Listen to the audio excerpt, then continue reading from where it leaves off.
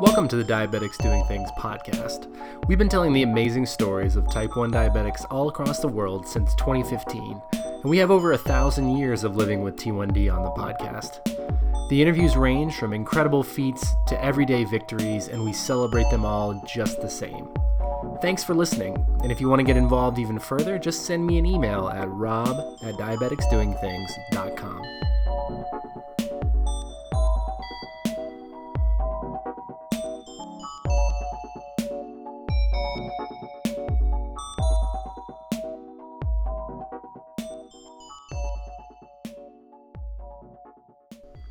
Hello and welcome back to another episode of Diabetics Doing Things. We are telling the amazing stories of type 1 diabetics from all across the world. And my very special guest today, calling me from California, is Jonathan Tijerina. Welcome to the show, sir. Howdy, Rob. Thanks for having me. Appreciate it. Hey, not a problem. Glad that you're here. And Jonathan, you are a third-year med student out at Stanford University, if any of you have ever heard of that distinguished institution. And you also did some undergrad at Baylor, so not too far from where I'm currently calling you from in Dallas. Right. Exactly right. Yeah. I'm on a research year now, so I'm not taking any class, but just doing research with the hospital.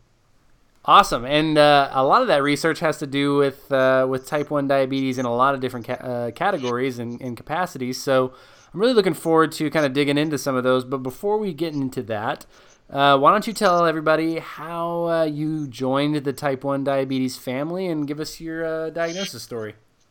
Yeah, absolutely. So I think my diagnosis story, is pretty classic in terms of the symptoms that I experienced, but it went pretty long before I was diagnosed, just because I'm from a really rural town called Marshall in Texas. I'm not sure if you've heard of that guy, but it's pretty small. It's right next to Shreveport, Louisiana, a really small town. So in my sort of upbringing, we don't really go to the doctor unless you're really, really hurting. So I went for a long, 6 or 7 months before we even thought about maybe going to the doctor for any of the symptoms that I was having.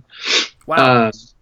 Yeah. I think the first time we actually thought, it was just like I thinned out, but I was also getting tall and I was tired, but, I was also 13. So it's like, oh, is this something wrong or is this just, puberty? Right. Yeah. It's interesting when, you're diagnosed at different ages because there's so many changes going around, especially in your teens. And if you're a runner or an athlete, like you could just be, losing weight because you're getting into shape or one thing or another, getting taller. And also I had a guest on who sort of really reinforced something for me for people who are diagnosed with anything in rural areas is that just a different relationship with the hospital and with access to healthcare. So while, for us city dwellers, it's an easy, maybe 20-minute drive or 5-10 minute drive to the hospital. For others, it can be quite a hike. So quite an ordeal. So that's, interesting and yet another perspective, another wrench to throw in the equation of type 1 diabetes. Oh yeah, for sure. Yeah. So you were diagnosed at 13. Any, as you were kind of coming out of that sort of hospital experience, anything that stands out? Yeah, well, so with the initial diagnosis, I remember the first time we actually thought something was wrong. I was trying to do football at the time, and it was coincidentally a blessing in disguise for me because I kept passing out in football practice. We were doing 2-a-days in the summer in Texas, which is like combined with the dehydration of undiagnosed diabetes, like the worst possible combination. Right, and now you see, and I think about it, a lot, not as much when you're younger, but today, 100 degrees, not on the field, just like your everyday temperature. Yeah. Throw in the humidity and, being on the field, so upwards of 20, 30 degrees hotter, plus you're inside a helmet, just a recipe for disaster without anything else. Yeah, exactly. No, it was brutal. So yeah, I kept passing out in practice, and the football coaches actually told me they thought I should try something different and referred me to track, which is what I ended up doing in college. So it's kind of like a good thing that came out of a bad thing there. Yeah, it's funny how that works, isn't it? So yeah, if I remember correctly, you ran the mile in for Baylor, like a huge, an awesome track school. I did. Yeah, I ran the mile and the half mile. I was kind of press ganged into running cross country every year, which is a little bit outside my wheelhouse. A 10K with hills and whatnot is like pretty brutal for a miler, but I did it. It kept me in good shape for track for sure. It's sort of one of those things where it's like you just say yes to one too many things, and before you know it, you're spilling down the finish line of a cross country race, and people are passing out. That's something. This is way off topic, but I think that's something that everyone should experience is like the finish line of a competitive cross country race. Oh my gosh. Because I was an athlete in college, and when you're a football player or a basketball player, you sort of, I think it's just whatever alpha male syndrome. Like you see you have these athletes that are like the tier one, maybe like football, basketball, like the big school at at a big school, you're like everybody's in the public eye, and then you don't really think about cross country. But man, that finish line experience, the last like 100 yards, is one of the most brutal things I've ever witnessed. Yeah. Yeah, I was so grateful that they didn't really expect me to be, top finisher or like have an incredible time as a miler, because oh man, the people that were really trying for those incredible times were just like, you see people just drop like flies the last 200 meters, just literally just pass out because they're trying so hard. Yeah, it's incredible. And like just the and the reason I got to experience one is because I was a sports management major in college. As part of our study and coursework, we had to in one of our event classes had to actually like go and choose from 3 or 4 different events and work them. And one of those was a cross country event, like actually work the finish line and help to, wrangle, because everybody's got to stay in line for like the finish placements. And, once you cross the finish line, it can be pretty hectic. So I was like a wrangler. Yeah. And I was so underprepared. I cannot say how underprepared I was for what I was going to see. People passing out, people crying and like throwing up and like everywhere. Just really, really like violent, and I was so underprepared for what I saw that day. So anyway, I had to get that small story out. But yeah, long story short, with diagnosis, I went to Guatemala with my dad, who's a bilingual pastor in our area, and there was this big pastors conference in Guatemala. So we went down as a family. I was having all the classic symptoms of diabetes. Like I was sleeping all the time, and I was so tired, and I had to pee all the time. And I remember going through the jungle one time. Actually, we were going to this really pretty city called Antigua, and it was like an hour and a half, 2 hour ride through the jungle. And we were driving through this like sketch jungle dirt road, and I was like tried to talk to the driver and saying like I really have to use the bathroom. And the guy was like, "No, you don't understand. We can't stop here. Like we really can't stop in the jungle." And so I was hurting so bad all the way to this beautiful city, but then it ended up being a gorgeous experience. And isn't that funny? Like, and I even think to today, like if I was leading a group and a kid was trying to tell me that he had to use the restroom, I would think it would be the least important thing in the world. But for somebody with type 1, I remember I saw The Aviator, which is, the movie with Leonardo DiCaprio about Howard Hughes. It's a really long movie. I think it was probably a week before I was diagnosed, and I'm sure I was drinking like a large Coke in the theater. Oh, yeah. Because why wouldn't you, right? Yeah.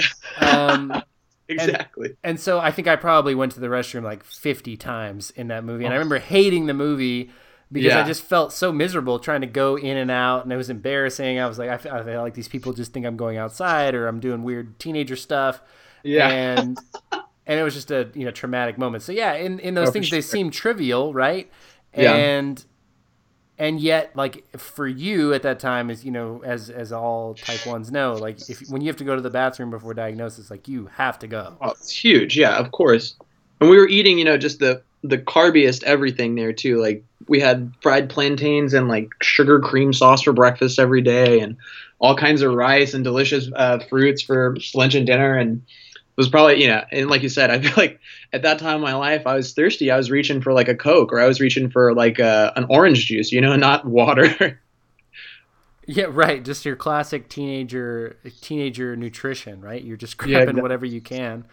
Yeah, and I remember even on the day I was diagnosed, I was kind of nauseous, and I think I vomited early in the morning. And of course, what calms your stomach better than a Dr. Pepper? I think that's in almost every medical journal. They would tell you that. Yeah, definitely. So that surely affected my first blood sugar test that I ever took. I no doubt had like 60 carbs in a can of Dr. Pepper. Yeah. Great. So after that, like, you know, your diagnosis, like you get through this 6-7 months, like you've gone overseas, like what happened, you know, when was the final, what was the straw that broke the camel's back? Yeah. So, well, my mom was telling me, you know, in retrospect, and we've talked about it since then, but she was saying my mom's an occupational therapist. So she works in the hospital. You know, it's usually more of like a physical therapy sort of rehabilitation setting, but she's seen a lot of diseases. And she was thinking in Guatemala was actually right when we got back from Guatemala was like the big moment. She was thinking she was going to get me checked out for hypothyroidism or something because I was so tired and sluggish all the time. But when we got back, the night we got back, I was feeling really crappy, and I was telling mom that, you know, I really think I need to go to a doctor. And she said, okay, you know, I'll take you to the doctor tomorrow. We'll arrange for an appointment like tomorrow or this week.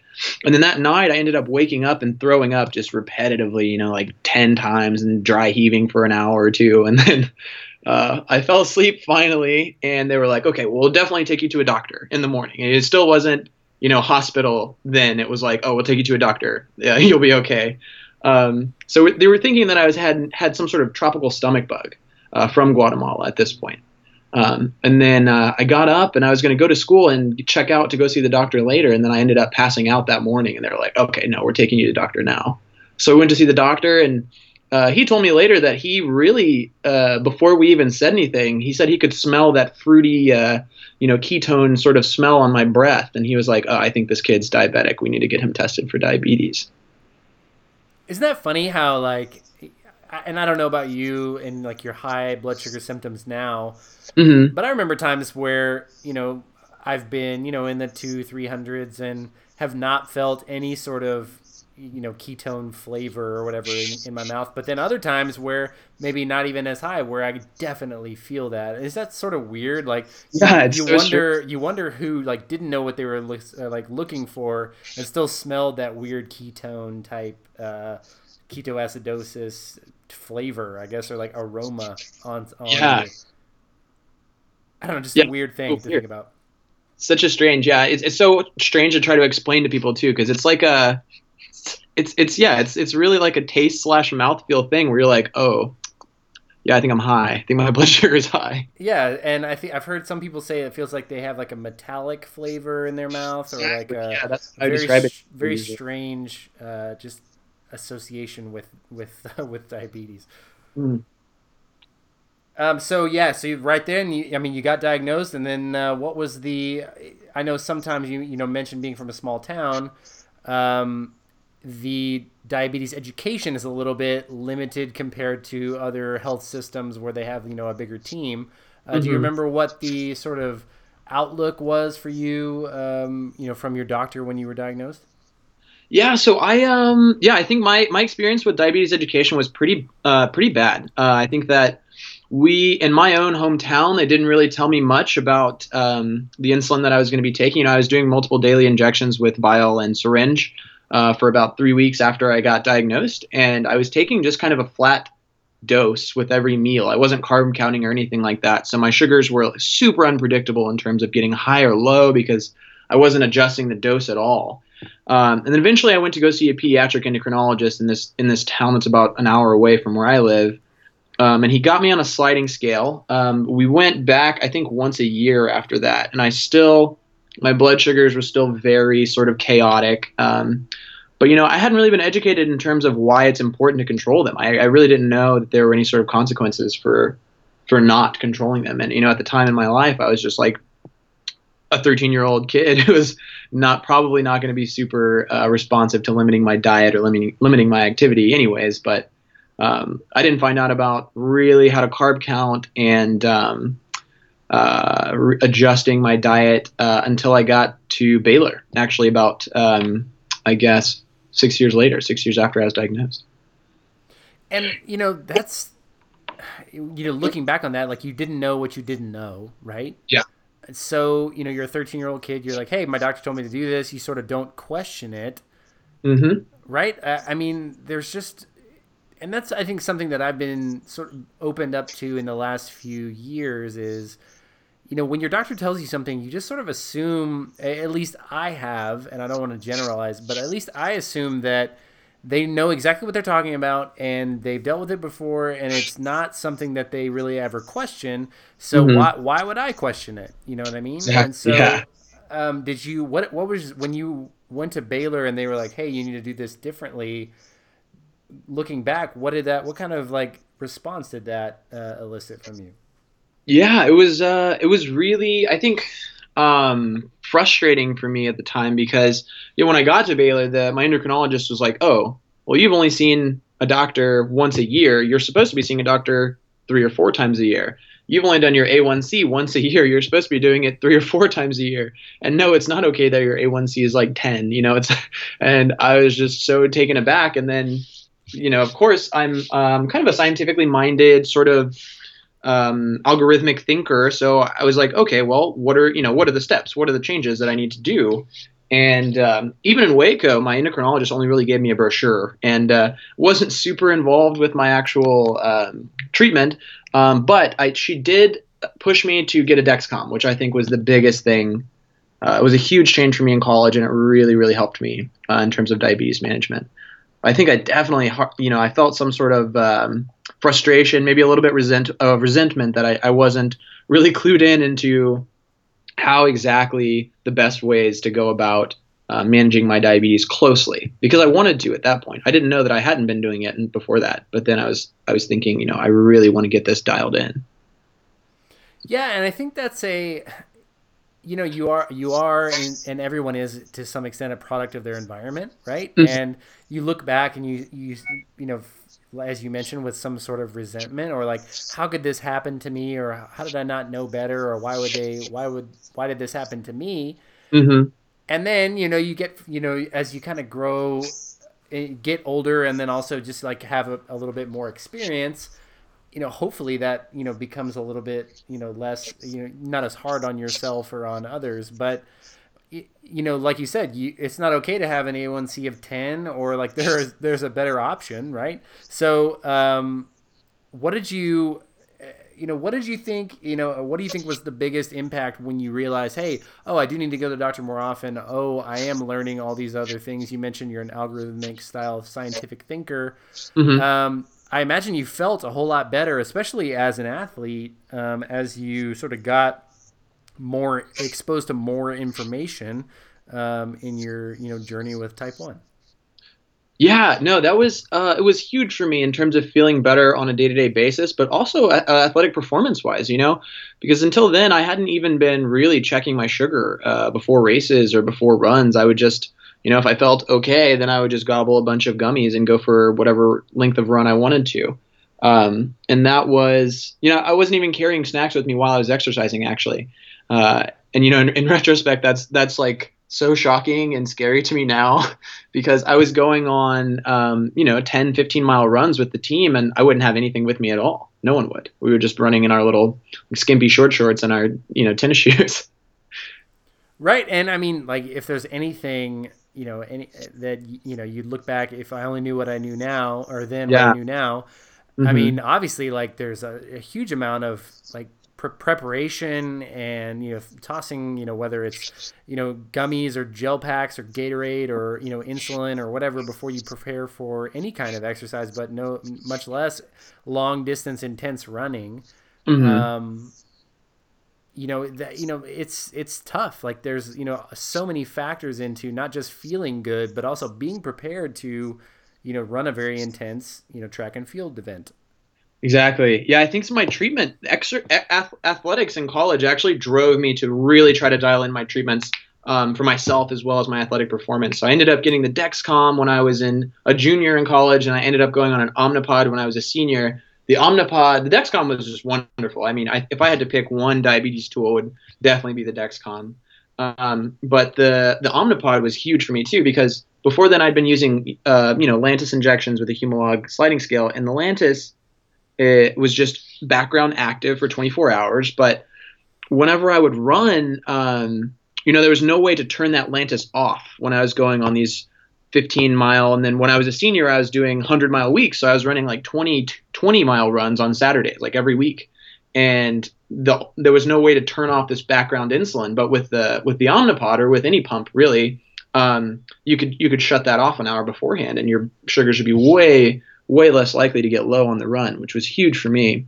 And my team was super supportive when I finally realized that I needed to be carrying gels and things around. So I would pack my little running shorts pocket with 3 or 4 gels that have like 30 carbs in them, and then my teammates would bring some. Sometimes a trainer would meet us out at halfway points, so 10, 12 miles out. She'd meet us with gummies and Gatorade just in case I was low or anyone needed to rehydrate.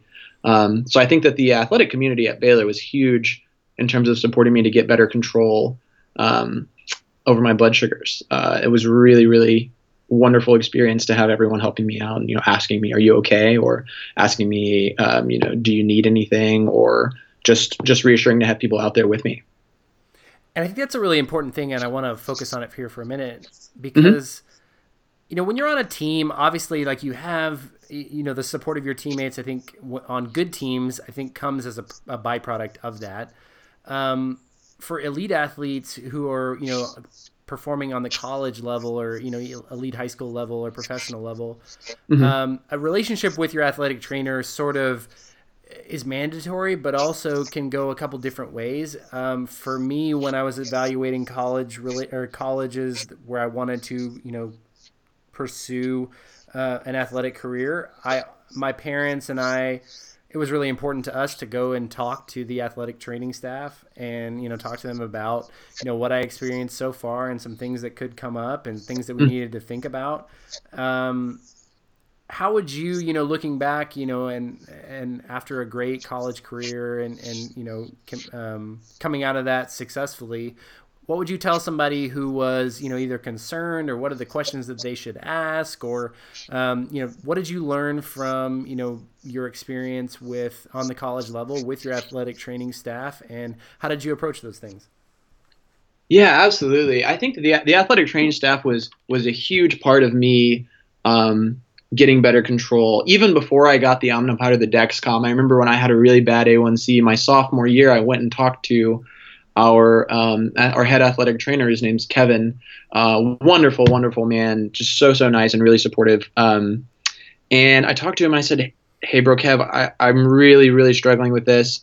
It's hard for me to go to dining halls and constantly eat with these other cross country guys who are, just scarfing down carbs on carbs on carbs and keep up with them in practice when I'm having to not eat those things, or if I do eat those things, having to feel really bad afterwards physically." And he was just the most supportive. And he was like, "Look, we can come up with a customized plan for you, nutrition wise and support wise, from the team, and we're all here to help you, not only the staff but your teammates." And I think that one thing I learned from that whole experience, and one thing that a piece of advice I'd love to give to any diabetic out there aspiring to athletics at any level, is not to be ashamed of the fact that you have diabetes, and not to be ashamed of the fact that you have to deal with some concerns that a lot of other people don't have to deal with. That was huge for me, and just realizing that none of my teammates are going to hold it against me if I have to stop and eat on a run. None of my teammates are going to hold it against me if I ask them to bring some gels for me. No hiker, if you're out on a trail run and you don't have any carbs with you, or you ran out of carbs and you're low, I've done this before. I had to stop and ask hikers for snacks, and I was literally, I don't know, I felt super, super shaky. I had no carbs with me, and I just stopped and said, "Hey, I'm so sorry to bother you, but I'm diabetic. I think I have a really low blood sugar. I'm wondering if you have any snacks." And they were the nicest, most sharing, caring people. And I think that's like a super powerful story and an experience that you sort of have to, you can't really prepare for until it happens to you. You can't really experience, but that can change your entire outlook on life almost. And I don't want to like, cheapen it by just kind of giving that hokey kind of answer I just gave. But I think until you have that type of experience where you're like in a place where you have to say, "Hey, I need help. I need to ask somebody for this." Mm-hmm. You really don't know, what you're getting into, right? And I don't know. I think the power of asking is something that we don't talk enough about in culture, as athletes, as people with diabetes, as men even. And I think it's something that can really like push you and really help you level up, because when you realize that, people, those things that you're telling yourself, those fears, oh, I don't know if I should ask someone for help, when you do and you say, oh, this was great, this wasn't as hard as I thought, this really helped me, it can really like open up a whole new world for you. Absolutely. Yeah, absolutely. And I think that it's a big realization in your mind when you realize that everyone is so willing to help. Yeah. Yeah, I think two things for me before we get back to you. Like, one, like this podcast is entirely built off of and standing on the shoulders of giants and asking for help for other people. And I've been so fortunate and blessed by, people's help and time, being willing to come on the show and talk about their experiences and then share those with other people. Those are fantastic. And then another one very similar to you, I remember being on a hike in Colorado with my cousin when I was probably like a sophomore, maybe in college. And we went on this hike, and I had this sort of joke with myself whenever I go on a hike. It always ends up being this like way bigger experience than I bargained for. Like, I'm like, yeah, I'll go on a 1 mile hike for an hour, and it ends up being like a 5 hour, 5 to 10 mile experience. And this was no different. And like, we didn't bring water. We were in Colorado. We like went on this pretty advanced hike with no water, and I didn't have any like, anything to treat my diabetes. And we got like halfway through and I was like, man, I'm in trouble. And these people that we passed, just like, similar to your experience, were so giving and so nice and gave me like a 32-ounce Gatorade and really helped me get through this, this hike, which could have been, really bad had I not, had they not been there. So, I would definitely encourage anyone, if you're ever in trouble, please ask people for help. You would be surprised how giving people are, even in today's time, where you'd think, you'd look out there and say, oh man, like no one's going to want to help each other today. Couldn't, in my experience, couldn't be more the opposite. People have been so giving and are so willing to help you if you just ask. Absolutely echo that. Yeah, for sure. Cool. So let's get back to your story here. You're in college. You're stabilizing your blood sugars. You are, getting help from your trainers and doctors and teammates. It's not only improving your, A1Cs and performance as a diabetic, but also as an athlete. Absolutely. What kind of impact did that have on you as an athlete, from a confidence perspective? And kind of everywhere in between. What did that give you as, how did that encourage you to kind of live your life and continue to, grow as a type 1 diabetic and an athlete and a, person?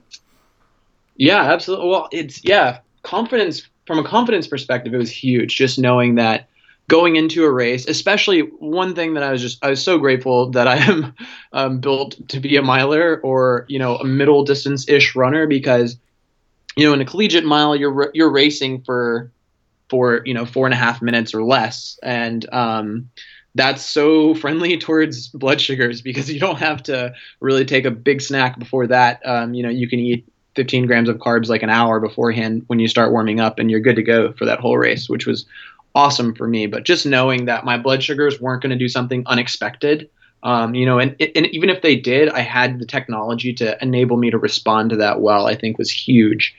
And from a performance perspective, I think just getting them under better control helped regulate my weight, helped regulate my mood and my drive to work out well. And it was just really, really good for me physically also. And it culminated in a really good senior season for me. But I think a huge part of that was getting my sugar under control. And, I think, when I think back to, basketball games where, I guess I'll put that on pause for a second. I sort of resisted having a CGM, and I really couldn't tell you why. I think not from an idea, but maybe I just didn't want something else attached to me, or I thought, that I wouldn't be able to live the lifestyle that I live if I had a CGM on or something. And I mean, most of that was just like me in my own head and not making decisions that were based on anything logical. But, I remember performance-wise, when my blood sugar was high and I would test it and I was playing poorly or performing poorly, of course, I knew that this was due to my blood sugar. And on the other side of that, when my blood sugar was in range and I, prepared accordingly, prepared and got everything in line, and really made sure that I approached everything the right way and my diet was on point and I was taking the right amount of insulin, my Hmm. performance was, no surprise, much better. Yeah, much Uh, better. and so, for me, and I think what I want to know for you, like, is there any time where you looked at like a competition or a particular moment and you said, hey, I know I feel good, I'm going to really push and be confident in what I'm doing, and I can attribute some of my success as an athlete to my preparation and my good numbers from a diabetes perspective. Yeah, absolutely, absolutely. I think one of my best seasons in cross school, my best season in cross country was my grad school year. So I finished up my undergrad at Baylor, did a degree in biology in 4 years, but I had redshirted my freshman year, so I had an extra year of eligibility left for track and cross. So I hung around for a 1 year. It was like regular semesters, but then you also had to do a summer's worth of work to graduate in 1 year, master's degree in biology. And so during that time, when in cross country season, I had really low in class attendance load. It was more like research and lab work sorts of things. So I was really able to customize my own daily schedule and, regulate what I was eating and work out at exactly when I wanted to work out. And so my sugars were really good during that time period. And my cross country times got a good bit better, and ended up finishing the season. It was a huge, huge shock and honor for me. I ended up winning the Big 12 Scholar Athlete of the Year that season. And that was just huge for me, I think, because it really validated for me that doing that work and getting those things all settled in paid off. Yeah, and I mean, what obviously congratulations, Thank and you. Yeah. that's a huge accomplishment, but also, just internally, like, hey, wow, I was able to I had these great sugars and I was having this great performance and I have all this confidence and I'm feeling really good. Yeah.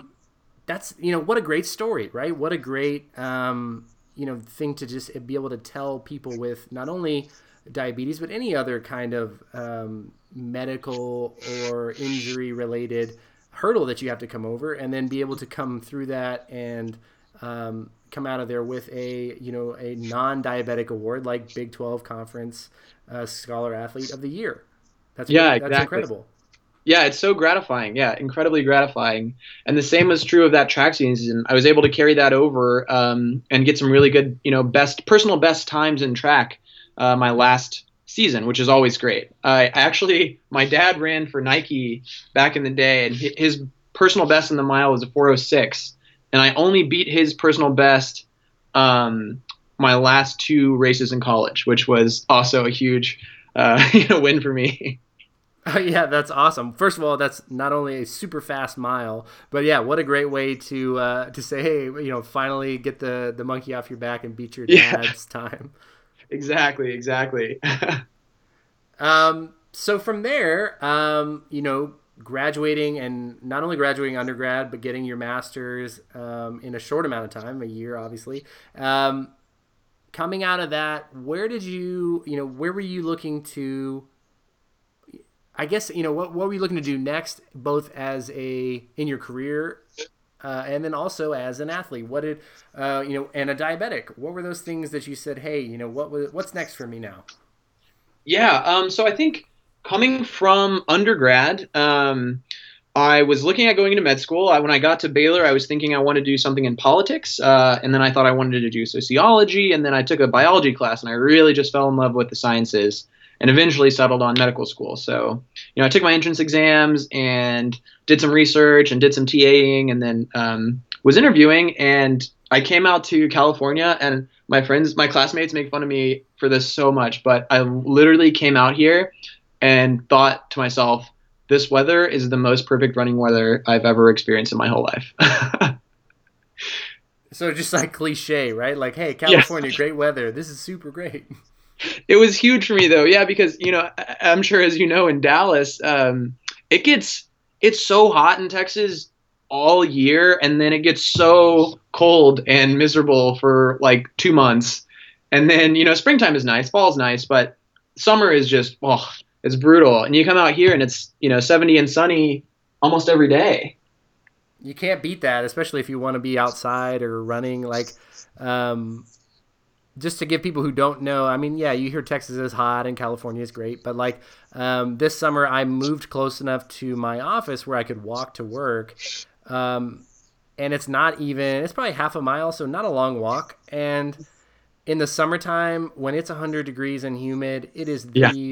no, I do not want to do it. It is Yeah. awful. You're sweaty, you gotta, bring a separate t-shirt, or like, Yeah.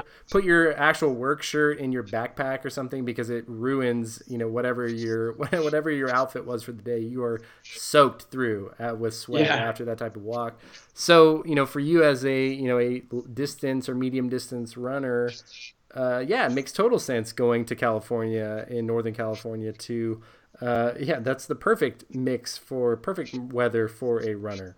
Yeah, absolutely. And I'm kind of a hiking enthusiast, and I like climbing, and I've skiing is I'm a recent skiing convert, but it's just so cool being able to be out here and, go surfing, drive an hour or 30 minutes to go surfing, and then I have mountains right here to go hike and beautiful trails to go run, and then drive 3 or 4 hours to Tahoe and go skiing. And it's all just right here. It's just so cool for me. And that was honestly really big when I was picking a medical school to go to. Stanford is super, obviously an incredible institution, and the research experiences and the clinical experiences here are really, really cool too. But they really bill it here as a school, as a place that allows you a lot of freedom to do what you want with your spare time. They're not locking us in the library all day, and I really have enjoyed taking advantage of that out here. So that was a huge part of picking a place that I wanted to go to for medical school. Yeah, no doubt.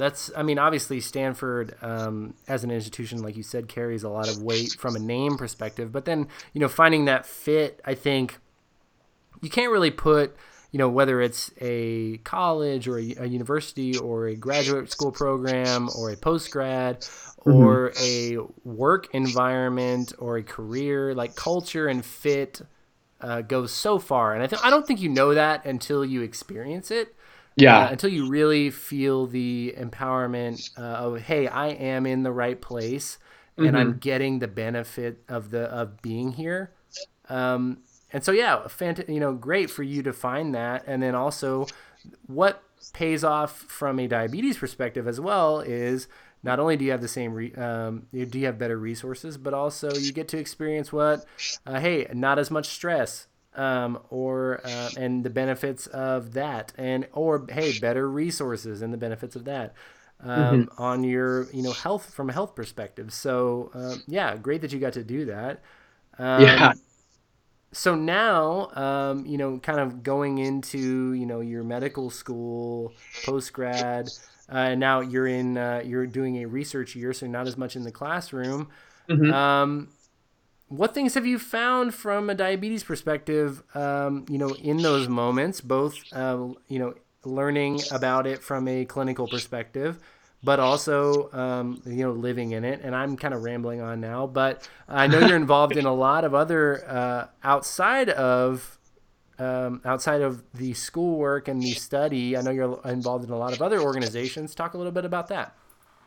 Yeah. So, I mean, the buzzword for me coming here in terms of diabetes was 100% just the community.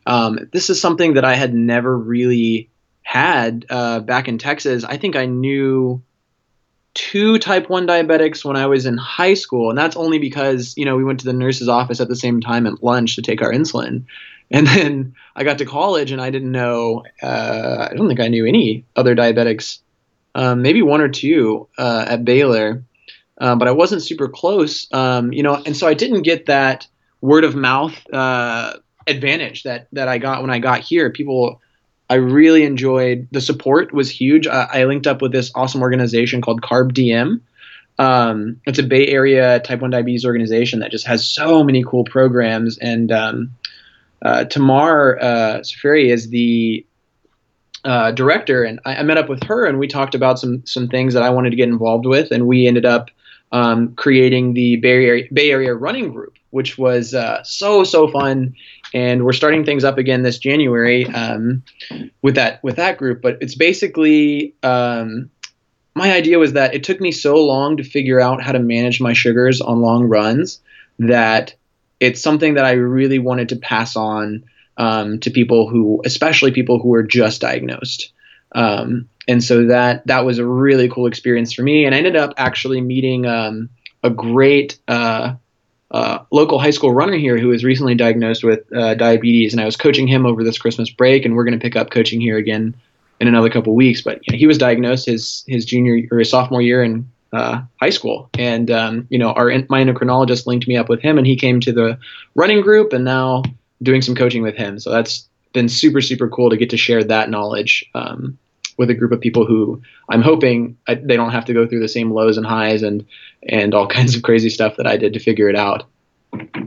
Man, how rewarding is that? That's so cool. I'm like, man, what a cool, I'm kind of getting like goosebumps a little bit because like, both from a coaching perspective, first of all, I think like there's nothing more rewarding than to get to help to somebody, find and do something better that they really care about and point them in the right direction and offer, a little bit of, guidance there and coaching, but also from a health perspective, and a diabetes perspective, like I would love nothing more than to get to have that opportunity. So, again, like, wow, what a cool thing to, get to utilize all of your different areas of expertise and pour that into somebody else's life. What a cool thing. Exactly. Yeah, that was super, super cool. And I got to sit on a couple of panels with my endocrinologist, Dr. Marina Bassina. She's a wonderful, wonderful, wonderful physician at Stanford. Cannot say enough good things about her.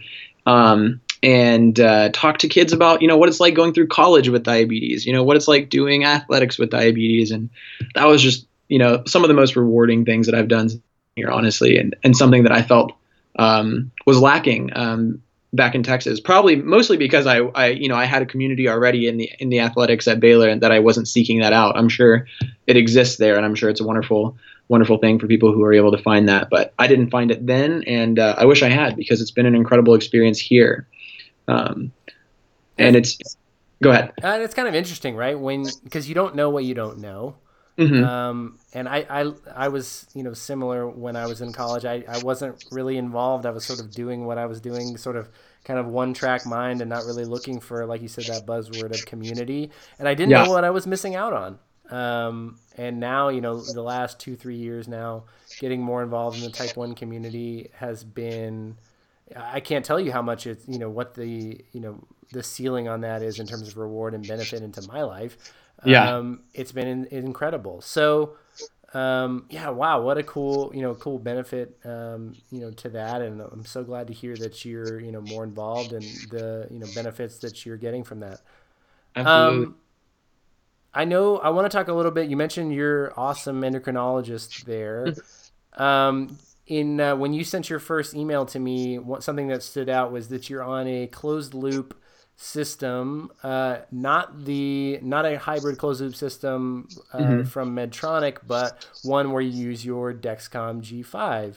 I'd love to kind of hear a little bit more about that and how it has benefited your work life, both as a physician, because I know, I was when I was researching your bio, I think you mentioned looking into a research project about doctors who are T1D who don't go into other fields. It like influences those fields because they're afraid of getting low blood sugars during surgery. Exactly. Yeah. Mm-hmm. So talk a little bit about that project, and B, talk a little bit about being on that hybrid closed loop type with your Dexcom and how that's impacted your life with diabetes. Absolutely. Yeah. So these are huge examples, I think, of the opportunities available at an institution like Stanford, and probably a lot of academic institutions. If you just take the initiative and go talk to people, they're so willing to help.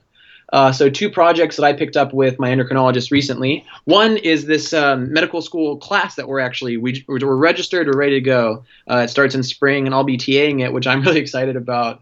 But it started with this conversation where she told me that sometimes in the hospital, people will misprescribe insulin because they don't understand the terminology, and they don't understand that diabetics have vastly different sensitivities, type 1, type 2, and in between people as individuals. And so people get lows, people get highs, people get all kinds of out of range in the hospital because they try to kind of apply this generic formula a lot of times to very individual people. And so we were thinking that, what can we do to fix this knowledge gap in the hospital? And so we decided to create this class. We're calling it Diabetes 101 for Healthcare Providers. And it's really, really cool idea. We're just really wanting to teach practical skills, because in the books in med school, you learn a lot about the biochemistry about diabetes. You learn the drugs that you take. You learn how the drugs work. But, we don't learn about closed loop systems. We learn a little bit about insulin pumps.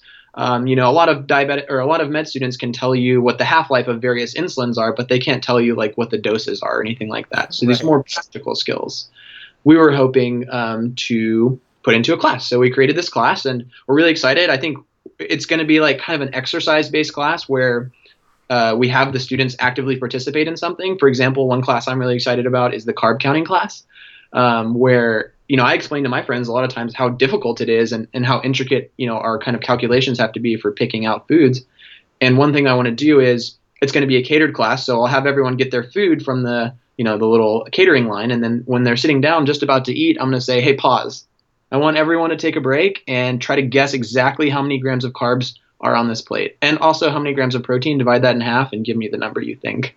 And then we'll kind of talk about the difficulties of counting carbs, and that's one example of the sort of practical skills that I'm hoping to cultivate and show in this class. That is incredible. And I think two things, man.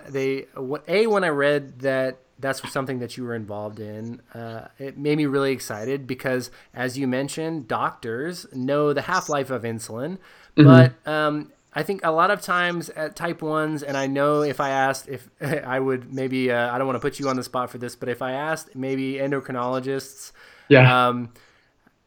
who their most difficult patients are just from a personality perspective, I would probably say type 1s because, we get a little bit rigid, a little bit sharp on our edges because we feel a lot of times, I know by just in conversations I've had with others, like that their doctors don't understand them, and that their medical providers they feel like they understand the disease but not the day-to-day life with it. And so I'm super, super glad that that's something that you're taking on, but also from a medical device perspective, I was having a conversation on campus at Medtronic Diabetes a few months ago, and I said, "Hey, cool. The term better outcomes totally alienates patients."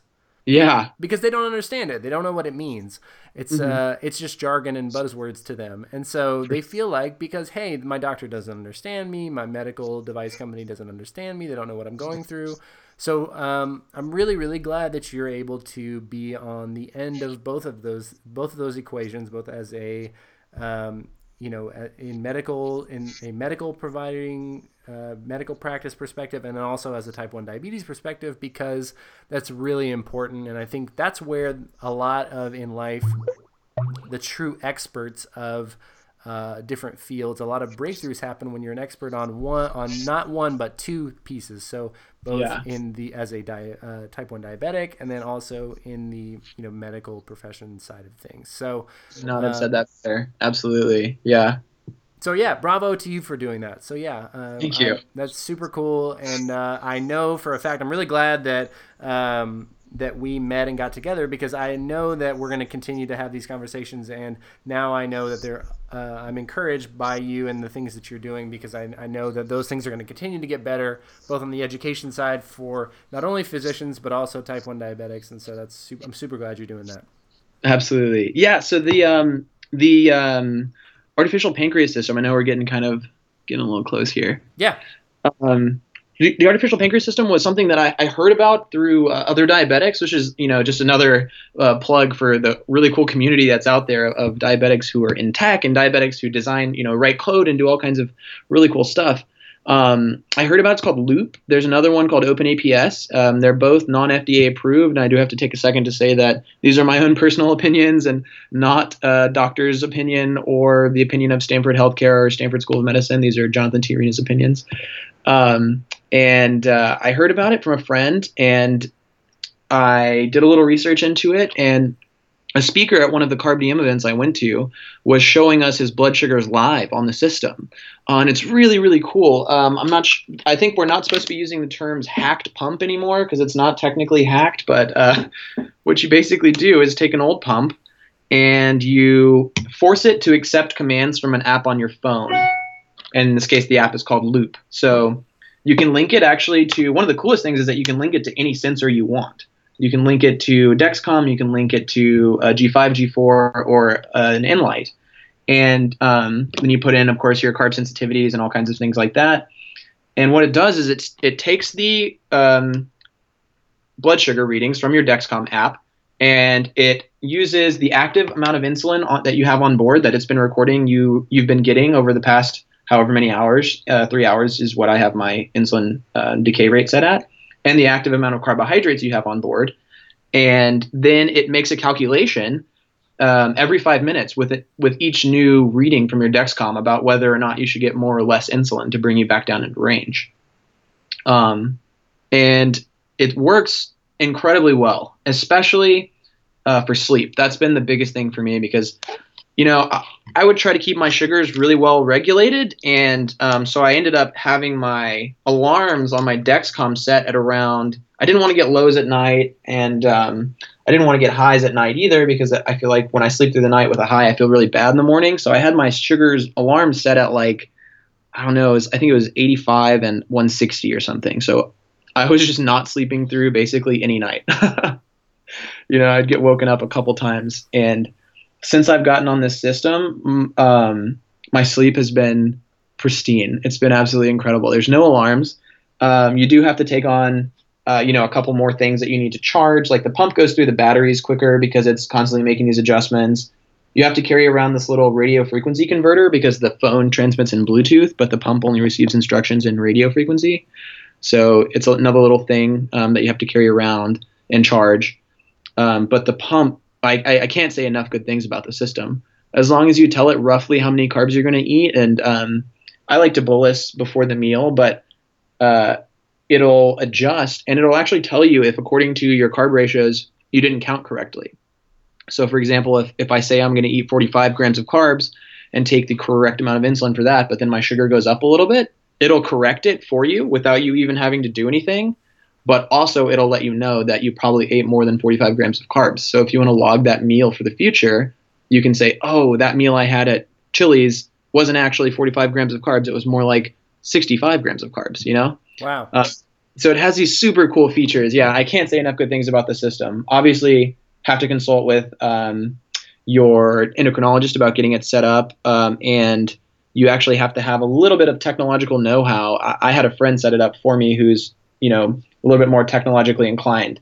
But once it's set up, the system is so easy to use and it works so well.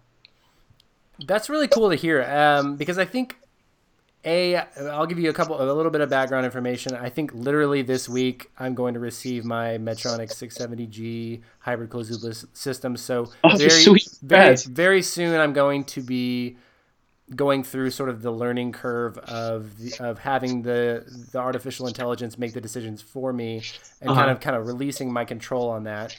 But having conversations with the people in the community about, the Loop system like that you were on. And I think that was the thing for me that I again, like just didn't know what I didn't know. But one of the really cool things from the community that I came out of it, because like you said, you'll look at a meal and a plate, and after a certain number of years, you're like, yeah, I know how many carbs are in that. I'm going to eat that. Mm-hmm. And then sometimes you'll still go high or still go low, and it's because it's just a guessing game. Because you've got more insulin on board, or you ate too many carbs, or hey, maybe there's more fat in that meal or more protein, and your insulin just didn't break down the carbohydrates the same way. Mm-hmm. You don't know. And I think, you are what you measure. And so I'm really glad that, there's systems in place and out there where you can learn from these things, and you can say, hey, next time you eat this Chinese food, just know that there's going to be more than meets the eye to this meal, and you're going to have to give yourself a different dose. Exactly. Yeah, that's one of the coolest features, and the retrospective correction is really cool because not only does it let you know that you ate more than you thought you did, or somehow you got a little bit more carbs in there than you thought you did, it'll fix it for you to an extent. I don't think it could keep up right off the bat with, like, if you ate like a whole Snickers bar, you didn't tell it that you were going to eat. But an extra 15 grams of carbs or an extra 20 grams of protein heavy carbs, it can deal with that no problem. And that's super, super cool and just gives you a little bit of confidence. It also has the kind of a prospective cutoff feature, which is really awesome. If it predicts you're going to go low, it'll cut off the insulin that you're getting, which has been really great for me because I hate lows so much. And it just, the number of lows that I've had before when trying to keep my sugar, my A1C in the right place, I feel like I've struggled with lows so much, and that makes me shy away from having really good control. And I think this is not a rare story because lows feel so scary and so bad.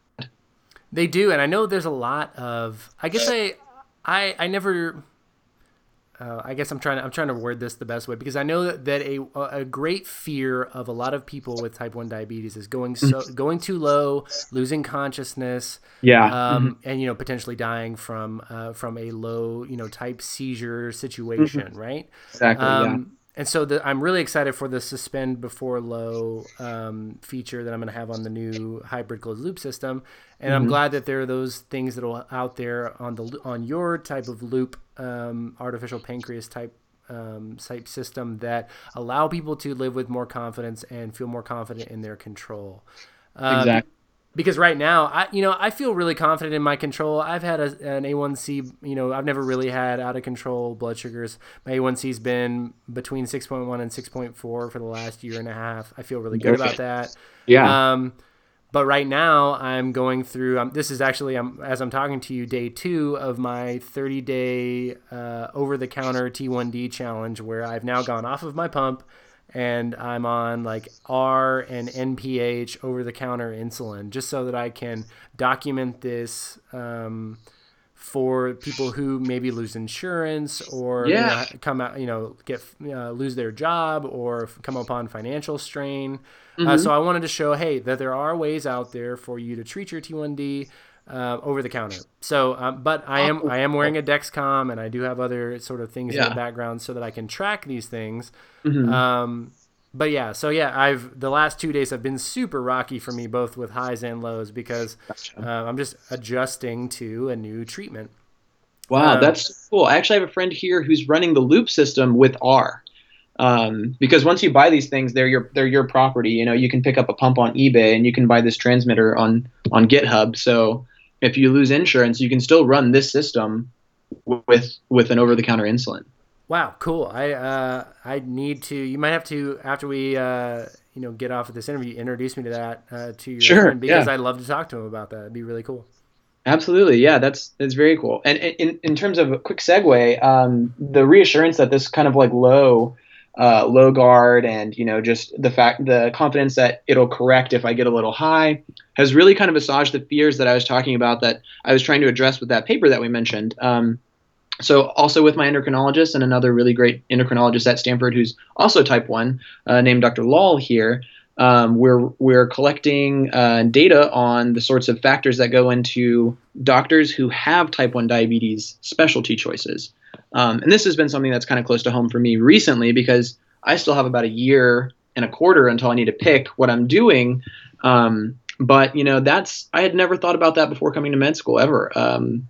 Are these surgeries going to be long? Am I going to get a low during the surgery? If I do, am I even allowed to do long surgeries? Like, do I have to pay extra malpractice insurance, or are there some kind of regulation on that?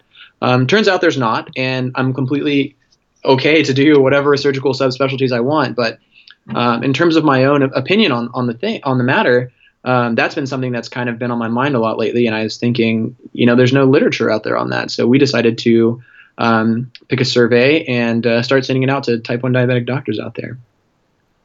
Wow, that's really great. And again, I think I've said it now 5 times. You don't know what you don't know, right?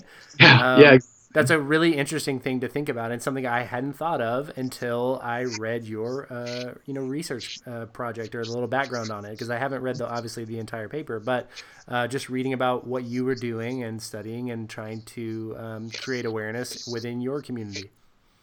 yeah, absolutely. It's been really cool. I write a lot of short fiction too here, which has been really therapeutic, something that I hadn't done before. But just a sentiment that you kind of mentioned earlier, and like just love to echo the idea of doctor as patient, and how no person no person in this entire world is one dimensional. Like every single type 1 diabetic is also something else out there, whether that be son, mother, brother, father, doctor, or any kind of other thing that they're doing with their lives.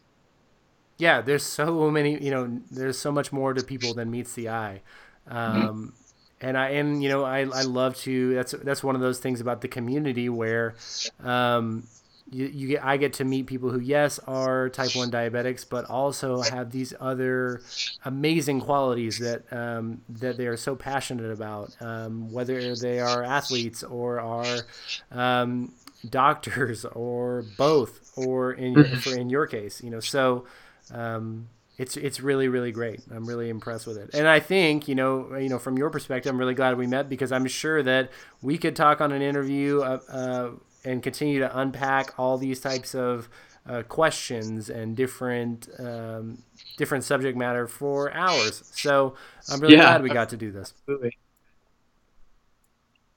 Jonathan, I know we got a late start today, but I wanted to make sure that I got this question out, because it's the question, and you mentioned that you have that you've listened to a few episodes. So I want to make sure that that we get this on here. So the context is important. I'm sure you've heard it. It's if you were in an airport, and the gate to your flight was about to close, Yeah. but you run into somebody who has type 1 diabetes, or has either been struggling with it or been recently diagnosed, and you've only got 30 seconds before they close your gate. What would you tell that person? What's the one thing you would leave them with in that 30 seconds before they close the door to your gate?